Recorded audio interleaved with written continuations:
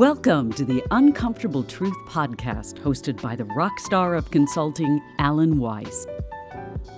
Be prepared to have your beliefs challenged and your behaviors questioned. Welcome back to the Uncomfortable Truth. I'm delighted today to have a buddy, Chris Kolenda, with me. Chris helps extraordinary CEOs and consultants achieve big goals the simplest way possible. That's pretty admirable. He also is very active with causes like the Fallen Hero Honor Ride, which he rode for 1,700 miles, believe it or not, Wounded Warriors, and so forth. A West Point graduate, internationally renowned combat leader, and a retired Army colonel. He was a trusted advisor to 3 four-star generals and 2 secretaries of defense. He became the first American to have both fought the Taliban as a commander in combat and negotiated successfully with them in peace talks. His unique warrior diplomacy has been featured in the New York Times best-selling books, including The Outpost by Jake Tapper. His contributions have also been cited in newspapers and on television. Chris, thank you for joining me today. Thank you very much for having me, Alan. So let me ask you a question here in terms of background. You retired as a full colonel. What was your progression? You went to West Point. And so was it a typical promotional progression up the ranks? How did that look? Well, yeah, the Army had a sense of humor, so they kept promoting me for a while.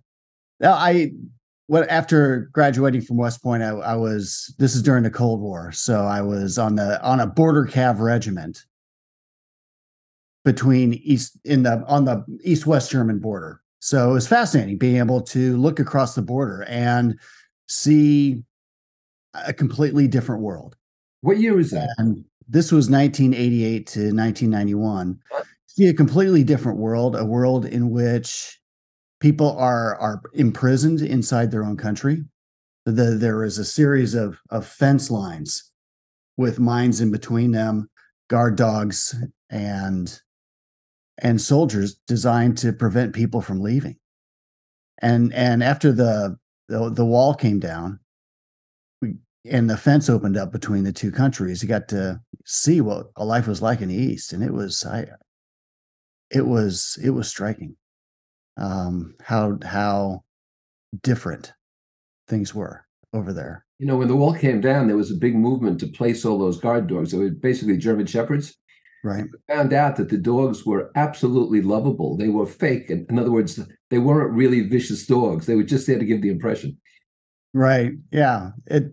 It was East Germany. It was the classic sort of Potemkin village in many respects, where you had a facade, especially in East Berlin. You had a bit of a facade of modernization, a bit of a facade of a high quality of life, but behind that was absolute demoralization.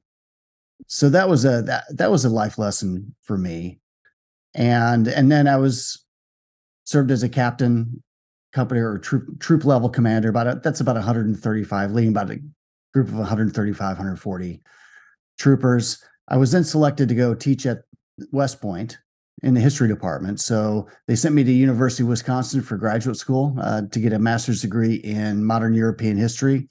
Then I taught there, and then went back into the field, various assignments, until I was leading a group of about 800 paratroopers in eastern Afghanistan in 2007 and 8 in a 15-month deployment.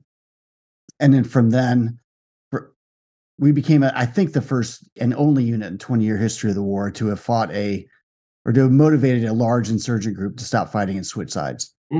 And so that came to the attention of some folks. So that's how I wound up with being a senior advisor to the various 4-star generals in Afghanistan and being the Secretary of Defense's personal representative in the talks with the Taliban. When you did that, did you give up your Army rank? Or were you a civilian, or were you still an officer? I did. I had these 2 once-in-a-lifetime opportunities to take a senior command in the Army. I'd been selected for a brigade level command, or to represent the Department of Defense in these talks with the Taliban. And I thought the first one would be a lot more fun. The second one, if I could help bring a successful conclusion to a war, then that's probably how I could better serve. So I did that for about 2.5 years. It was absolutely fascinating sitting across the table from the Taliban, understanding their point of view, seeing our own dysfunction and the frustrations involved with that. And these talks were in 2011 to 2013.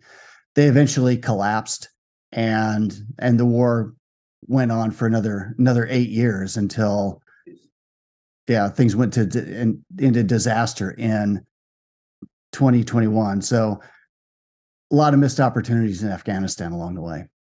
You know some of this, but there's a unique connection in some of this with me, because in 1963 I was in Berlin as sort of a traveling exchange student, and the Russian and American tanks were about 100 yards apart with live rounds in there,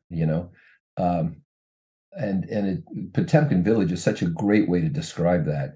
And of course, the other thing is my father was in the first parachute regiment ever formed. I think the 501st to 503rd, and they jumped in New Guinea. So, it's the 503rd, which then later became a part of the 173rd Airborne, which was the unit I was with. I didn't know that. So let's take a look at the lessons, because right now you deal with leadership to a great extent. Besides your charity work, you deal with leadership, and right. As I said in the introduction, with outstanding consultants and leaders. What are the major lessons you learned in the military that you found were transferable to helping people in business? Well, the first one is, I don't think there's no such thing as military leadership. Okay, so you need to explain that one. Well, there's just leadership, and it's applied in different contexts. So the military is a different context than business, but you're still dealing with some of the major challenges of how do you inspire people to contribute their best to the organization's success. That's what the military wants out of its leaders. That's what business wants its leaders to do. And so you're dealing with people, you're dealing with organizations, you're dealing with culture, you're dealing with strategy. They may look a bit different in various contexts, but a lot of the principles are very much the same. So translating those from military into business or nonprofit is one of the big challenges. But yeah, there's no such thing as military leadership as an entity in and of itself. Well, I think you'd agree that there's such a thing, regardless of where you are, as good leadership and poor leadership, right? Absolutely. Yeah. So are there any things that you learned in the military that uniquely work there but could never work in the private sector? Well, of course, in the military, you're dealing with life and death. In the private sector, you're dealing with profit and loss, and so the stakes are different. Sometimes, of course, businesses deal with life and death, but for the most part, it's profit and loss, and so you get different stakes. How you can, in the military, people can't. I mean, theoretically, they could go AWOL, but generally, you're not going to have that happen. A lot of people are going to they'll suck down toxic leadership. They'll suck down a rotten environment because they're surrounded by this sense of purpose that I'm defending my country and I can withstand anything because I believe to the core of my being that this is what I'm going to do. So I think there's a much higher tolerance oftentimes for rotten work environments in the military. You see a lot the same thing in nonprofits. They'll sometimes nonprofit leaders will sort of play on the, well, anything is, you can suffer any environment for the cause. In the private sector, people just simply vote with their feet when you get one of those rotten environments. So I think that's one of the big differences. The sense of purpose is very different, and so how you gain buy-in can be very different as well. You do a lot of work helping veterans. And several people in my community I have ex-Naval, Air Force, Marines. I have my own almost defense force in my community, And Need Space Force there. Yeah. So it seems to me that a lot of there's some criticism in the private sector that leaders don't get feedback. They don't get honest feedback, which makes the role of consultants that much more important because their subordinates filter things. Of course, in the military, with a very hierarchical command structure, I guess you can make the case that you don't get a lot of feedback from below either. Do you find that when you help people transit to the private sector who are officers, that they need to have a different attitude about to whom they listen? I think they're going to carry those habits that they develop from the military into the private sector, which is why you've got some people who are senior officers in the military that are just a bad fit because they carry those same bad habits. I found that in both in the military and in the private sector, that the best leaders are willing to and create mechanisms to gain honest feedback from below and honest feedback from outside. One of the techniques that I used in the military, and I've created a version of this for leaders in the private sector, is every 90 days, we have everybody let me know what things we ought to sustain, like what's going well that they ought to sustain, what should we improve, and then the senior leadership and I would gather together. We take all of that input and we'd say, okay, well, here's what we're going to action on right now. We're going to change right now. Here are the things that we agree should change. It's going to take a little while. So here's the game plan for that. Here are the things that we're not going to change. And here's why. Very simply. And then 90 days later, we would give a report card. Here's what we say we changed. Check, check, check. Here's what we say we're working on. Here's the status update here. And what we found through that process was people were far more willing to give feedback because what they're used to are these huge questionnaires that they take a couple of hours to fill out. And the first time they may take it seriously and do it.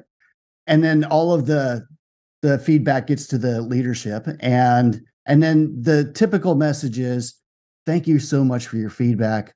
We take your concerns very seriously, and we are working very hard to address each of these issues so that we have a wonderful workplace. And then crickets. There's nothing. And people just start to lose faith that this is just a waste of time. This is disingenuous. The leaders really don't care, because they don't see any action. Even if there have been some action, people don't see it. So doing this very simple exercise that doesn't require massive bodies of consultants and huge questionnaires, just the simple process, leaders can get that kind of feedback. And by giving feedback on the feedback, people say, oh, what I say counts. People are taking action on it. People are taking me seriously. Nobody got their head lopped off for criticizing what was going on. There's some positive changes. So now I'm going to take this even more seriously the next time. And it builds massive credibility. In listening to you just now, one of the things that is very appealing to me about working with folks like you and ex-military officers is a tremendous sense of discipline and accountability. And what I find that there's a much lower amount among ex-military of prevarication, of procrastination, of delay, that there's a sense that deadline's a deadline. I'm responsible for this. You're holding me accountable for that. And I think that serves people tremendously in any line of work. I think accountability is vital.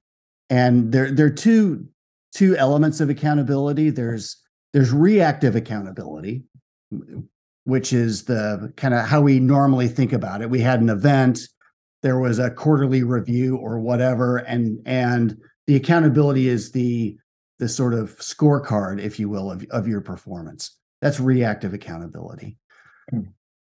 The more important accountability is proactive accountability.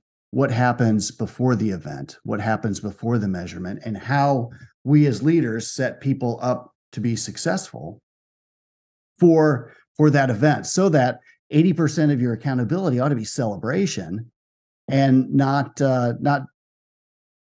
finger pointing.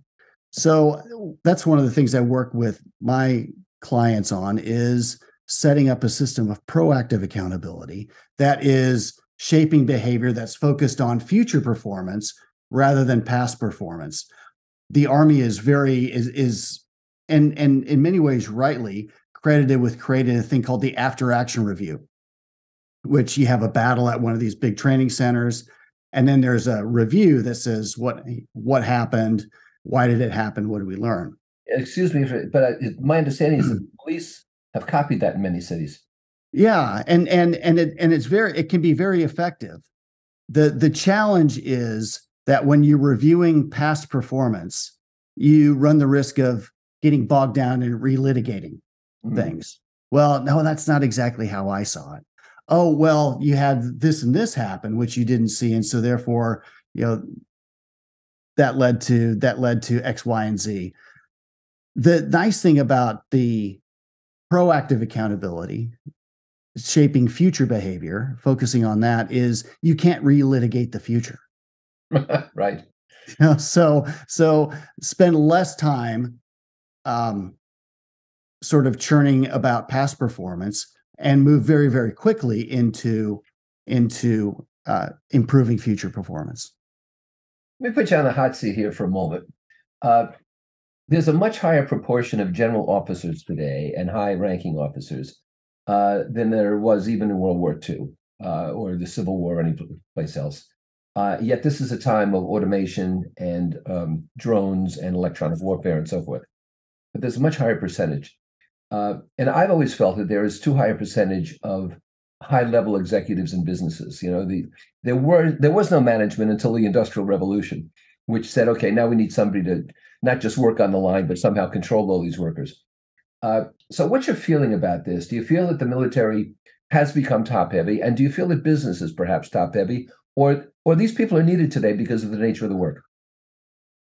Well, it's a bit of both. Where I'm reading a historical fiction on Theodore Roosevelt. It's written by Jeff Shara, who's done a lot of Civil War historical fictions. And he's talking about Teddy Roosevelt, who's Assistant Secretary of the Navy at the start of the Spanish-American War. I mean, this guy is, as the Assistant Secretary of the Navy, he's like issuing a lot of orders. He's got Commodore Dewey, who's out in the Far East, and this is all happening by just a lot of people's good judgment. You're relying on people's good judgment. Today, that Commodore Dewey would be like a 4-star general or something like that. We keep populating generals and flag officers, admirals in these different places. And as you've seen, the military is growing more top heavy. Part of it reflects just the complexity of the modern world. I mean, when we were transitioning into World War II, we're mainly a frontier constabulary force in many respects. We had massive drawdown after the First World War. George Patton, I think, was a lieutenant colonel for something like, 20 years. Eisenhower the same way. I mean, that's just what you did. And then when we had to expand, of course, then they fleeted up into senior officer ranks. Now we have generals and flag officers that are responsible for joint services, multi-domain, and that's just jargon for instead of just being in charge of Army forces, you have Army, Air Force, Navy, Marines, et cetera, all under sort of one umbrella. And there's also an aspect of this where it's sort of like a flag officer arms race, where the United States have people at certain levels, and then maybe our NATO allies would have people at that level or higher. And if the American flag officer is responsible for coordinating all that, well, you can't have somebody junior in rank responsible for somebody in senior rank, even though they're of a different country. So you get a bit of the arms race effect going on. And so you see a lot of militaries that become very top heavy as a result of this sort of arms race. Well, you do what I call, and maybe you call them the same thing, battlefield webinars. and you take people to Antietam or Gettysburg, and you explain what happened there, and then you meet afterwards and so forth. Tell me a little bit about that, why you do it, and what people's reactions are to these things. Oh, battlefields are wonderful leadership laboratories because you know what happened there. I mean, we have recorded history. There's no such thing as a whitewashed case study in a battlefield. So there are a lot of different interpretations of what happened, and that's part of the fun. But the point of going to the battlefield is not so much to nerd out on the history, but it's to use the history as a way of illuminating the present, use the past to illuminate the present, and get people to think about the future. For instance, we'll go to a place, I'll just pick out Gettysburg. When you go to Gettysburg, you'll see a lot of leaders on horseback. And so we'll talk about leaders on horseback and what that all means. And the reason why so many leaders were on horseback is not because they were privileged or lazy, too lazy to walk. It was because at some level they could see better because you're 6 feet higher, 5 feet higher than everybody else. You can see a little bit better. But the main reason is that they were the most vulnerable person on the battlefield. Yeah, they were the biggest target. The highest level of fatality among officers in the Civil War were brigadier generals. Right on. And they're on horses. So if you're on a horse, everybody's shooting at you. Yeah. So follow me. Right? Right. If I can do my job in this circumstance, then you can do yours. I'm the most vulnerable person on the battlefield. And you can't show courage without danger. All these talks about safe spaces and everything like that. There's no courage in a comfort zone. There's no courage in a safe space. And so those leaders on horseback were the exemplars for the values and the expectations they had of their people. You go to Little Round Top, Joshua Chamberlain at Little Round Top, and on day 2 of the battle, he was the extreme left flank of the Union Army. And if his position got overrun, then the rest of the Union Army would fall like dominoes. On the eve of the battle, Chamberlain, whose force is about 250 people at this point, down from 1,000, was given 120 prisoners from a different regiment and told that, well, you can shoot them if you need to, but you're gonna guard them because they're also from Maine. And these folks had thought they had signed 2-year enlistments, but they had actually signed 3-year enlistments, and so there's a bit of a drama about that. They're given to Chamberlain. Chamberlain's like, geez, this is a huge amount of people that could consume my entire regiment. And so Chamberlain could have taken a lot of approaches to this. His thought was, let me see if I get buy-in. So he did the classic things about buy-in. First of all, he took care of them. Hey, what have you had to eat? Go get something to eat. I'll hear your grievances. He made sure that he appealed to their self-interest. He talked about the reasons we were fighting and why he needed them on the eve of this huge battle. The fact that he was going to do everything he could in his power for those who stood up and stood in ranks to help them out of this situation. So he gave them clarity. He appealed to their self-interest, and he gave them confidence that he was going to take care of them. And those are really the 3 elements of gaining buy-in. Clarity about what you want people to buy into, their self-interest, what's in it for them. They feel like they're better off, and they have confidence that it's going to work. The result was that when the Confederates attacked wave upon wave, Chamberlain's force was able to beat him back. And those additional 120 increased his combat power by 33%. Had they not been there, then his position would have been overrun. And at the end of the battle, towards the end of the battle, Chamberlain's force ran out of ammunition. And he uttered one of the great commands in the history of the United States military. Right, fixed bayonets. Charge. So, yeah, they fixed bayonets, they charged, and it completely broke the Confederate attack. Those men who were deserters 2 days before were now heroes. Now, if you go up there in Little Round Top, there's a monument to Chamberlain, and there's a monument to the 20th Maine, I believe. Right. And correct me if I'm wrong, but I think both Chamberlain and the regiment got medals of honor. Is that right? Chamberlain did. Yeah. And Medal of Honor is an individual award, and so he was awarded the Medal of Honor. I'm sure there are others in that regiment who were too. And the point is, I mean, first of all, you connect emotionally to these very powerful places, and because you do so, you learn things. The things that you learn stay with you for like the rest of your life. So in that case about Chamberlain, I mean, we'll use just a vignette as short as what I just described. And then we'll go into, well, let's talk about buy-in. What are some of the challenges that we're facing getting buy-in? And these three elements become a great diagnostic tool for where we might not be getting sufficient traction. And then, okay, well, let's talk about some action steps that we can take to, to help improve one or more of these three areas of buy-in. Chris, I want to make sure that we hit your charitable work here and Saber Six and so forth. So please tell the audience a little bit about what you're raising money for and why it's so important. Sure.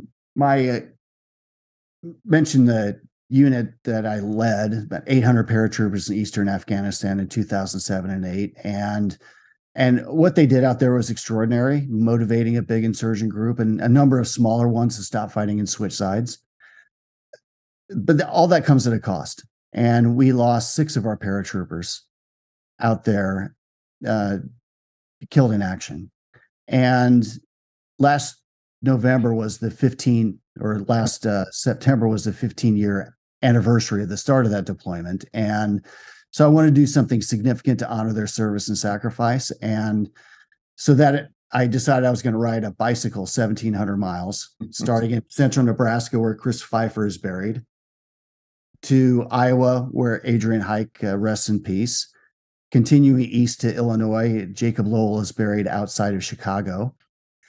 Ryan Fritchie is buried outside of Indianapolis, and then continuing east to eastern Pennsylvania, where Dave Boris is buried in a place called Minersville, Pennsylvania, and then down to Arlington National Cemetery, where Tom Bostic rests in peace. And we also thought, putting this ride together, that maybe we can do some good with it. It was 15 years after the fact. I mean, we've got within our group of sort of 800 paratroopers, we got people who are thriving. I mean, they've really done well post-transition. We've got people who are really hurting. I mean, one of our best non-commissioned officers lives in a dumpster. Oh, God. 15 years later. I mean, it's absolutely heartbreaking. And then, so we've got a few people who are really struggling. And we got most of the people are kind of in the middle of thriving. So it's kind of like a normal distribution, if you will, on bell curve. And our thought was, well, our veterans are facing some significant challenges, post-combat stress. We all have it. You're getting older, so you're entering midlife. So average age is 35 to 45. So dealing with the midlife challenges and all the questioning that goes with that. And then the struggle to find new purpose and belonging. And our thought is, if we can help people find new purpose, belonging, and well-being, and help that group in the center, that they're going to pull up the folks who are really struggling because they're still in contact with them, and we'll help everybody soar to new heights.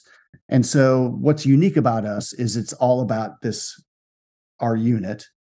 It starts with belonging, and it's focused on our 800 surviving members and their families, helping them to achieve new dreams. We've already had 4 people now. I mean, just to kind of prove the theory of the case, we've got people in our different programs now. They're, of course, in contact with some of the folks who are struggling. 4 of those folks struggling have checked themselves into inpatient treatment.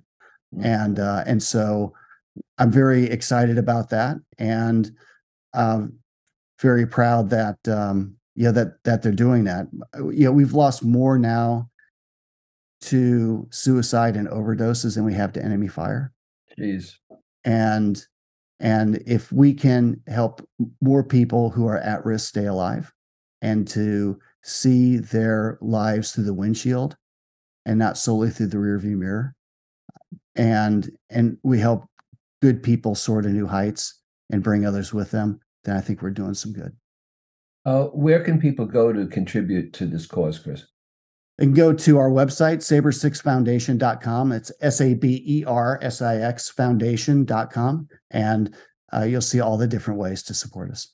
And where can they go to find out more about what you do for private business and leadership and so on? You can go to chriskolenda.com, CHRISKOLENDA.com, or strategicleadersacademy.com. So Chris, it's just been, it's marvelous to have you with me today. I really appreciate it. And I want to thank you for your service above all. Thank you, Alan. It's a joy to be here. And I wish you and everybody, I know when this recording comes out, it'll be past Memorial Day weekend. But I wish everybody a blessed Memorial Day weekend. Good. And thank you so much, Chris. I'll talk again soon. Thank you, Alan.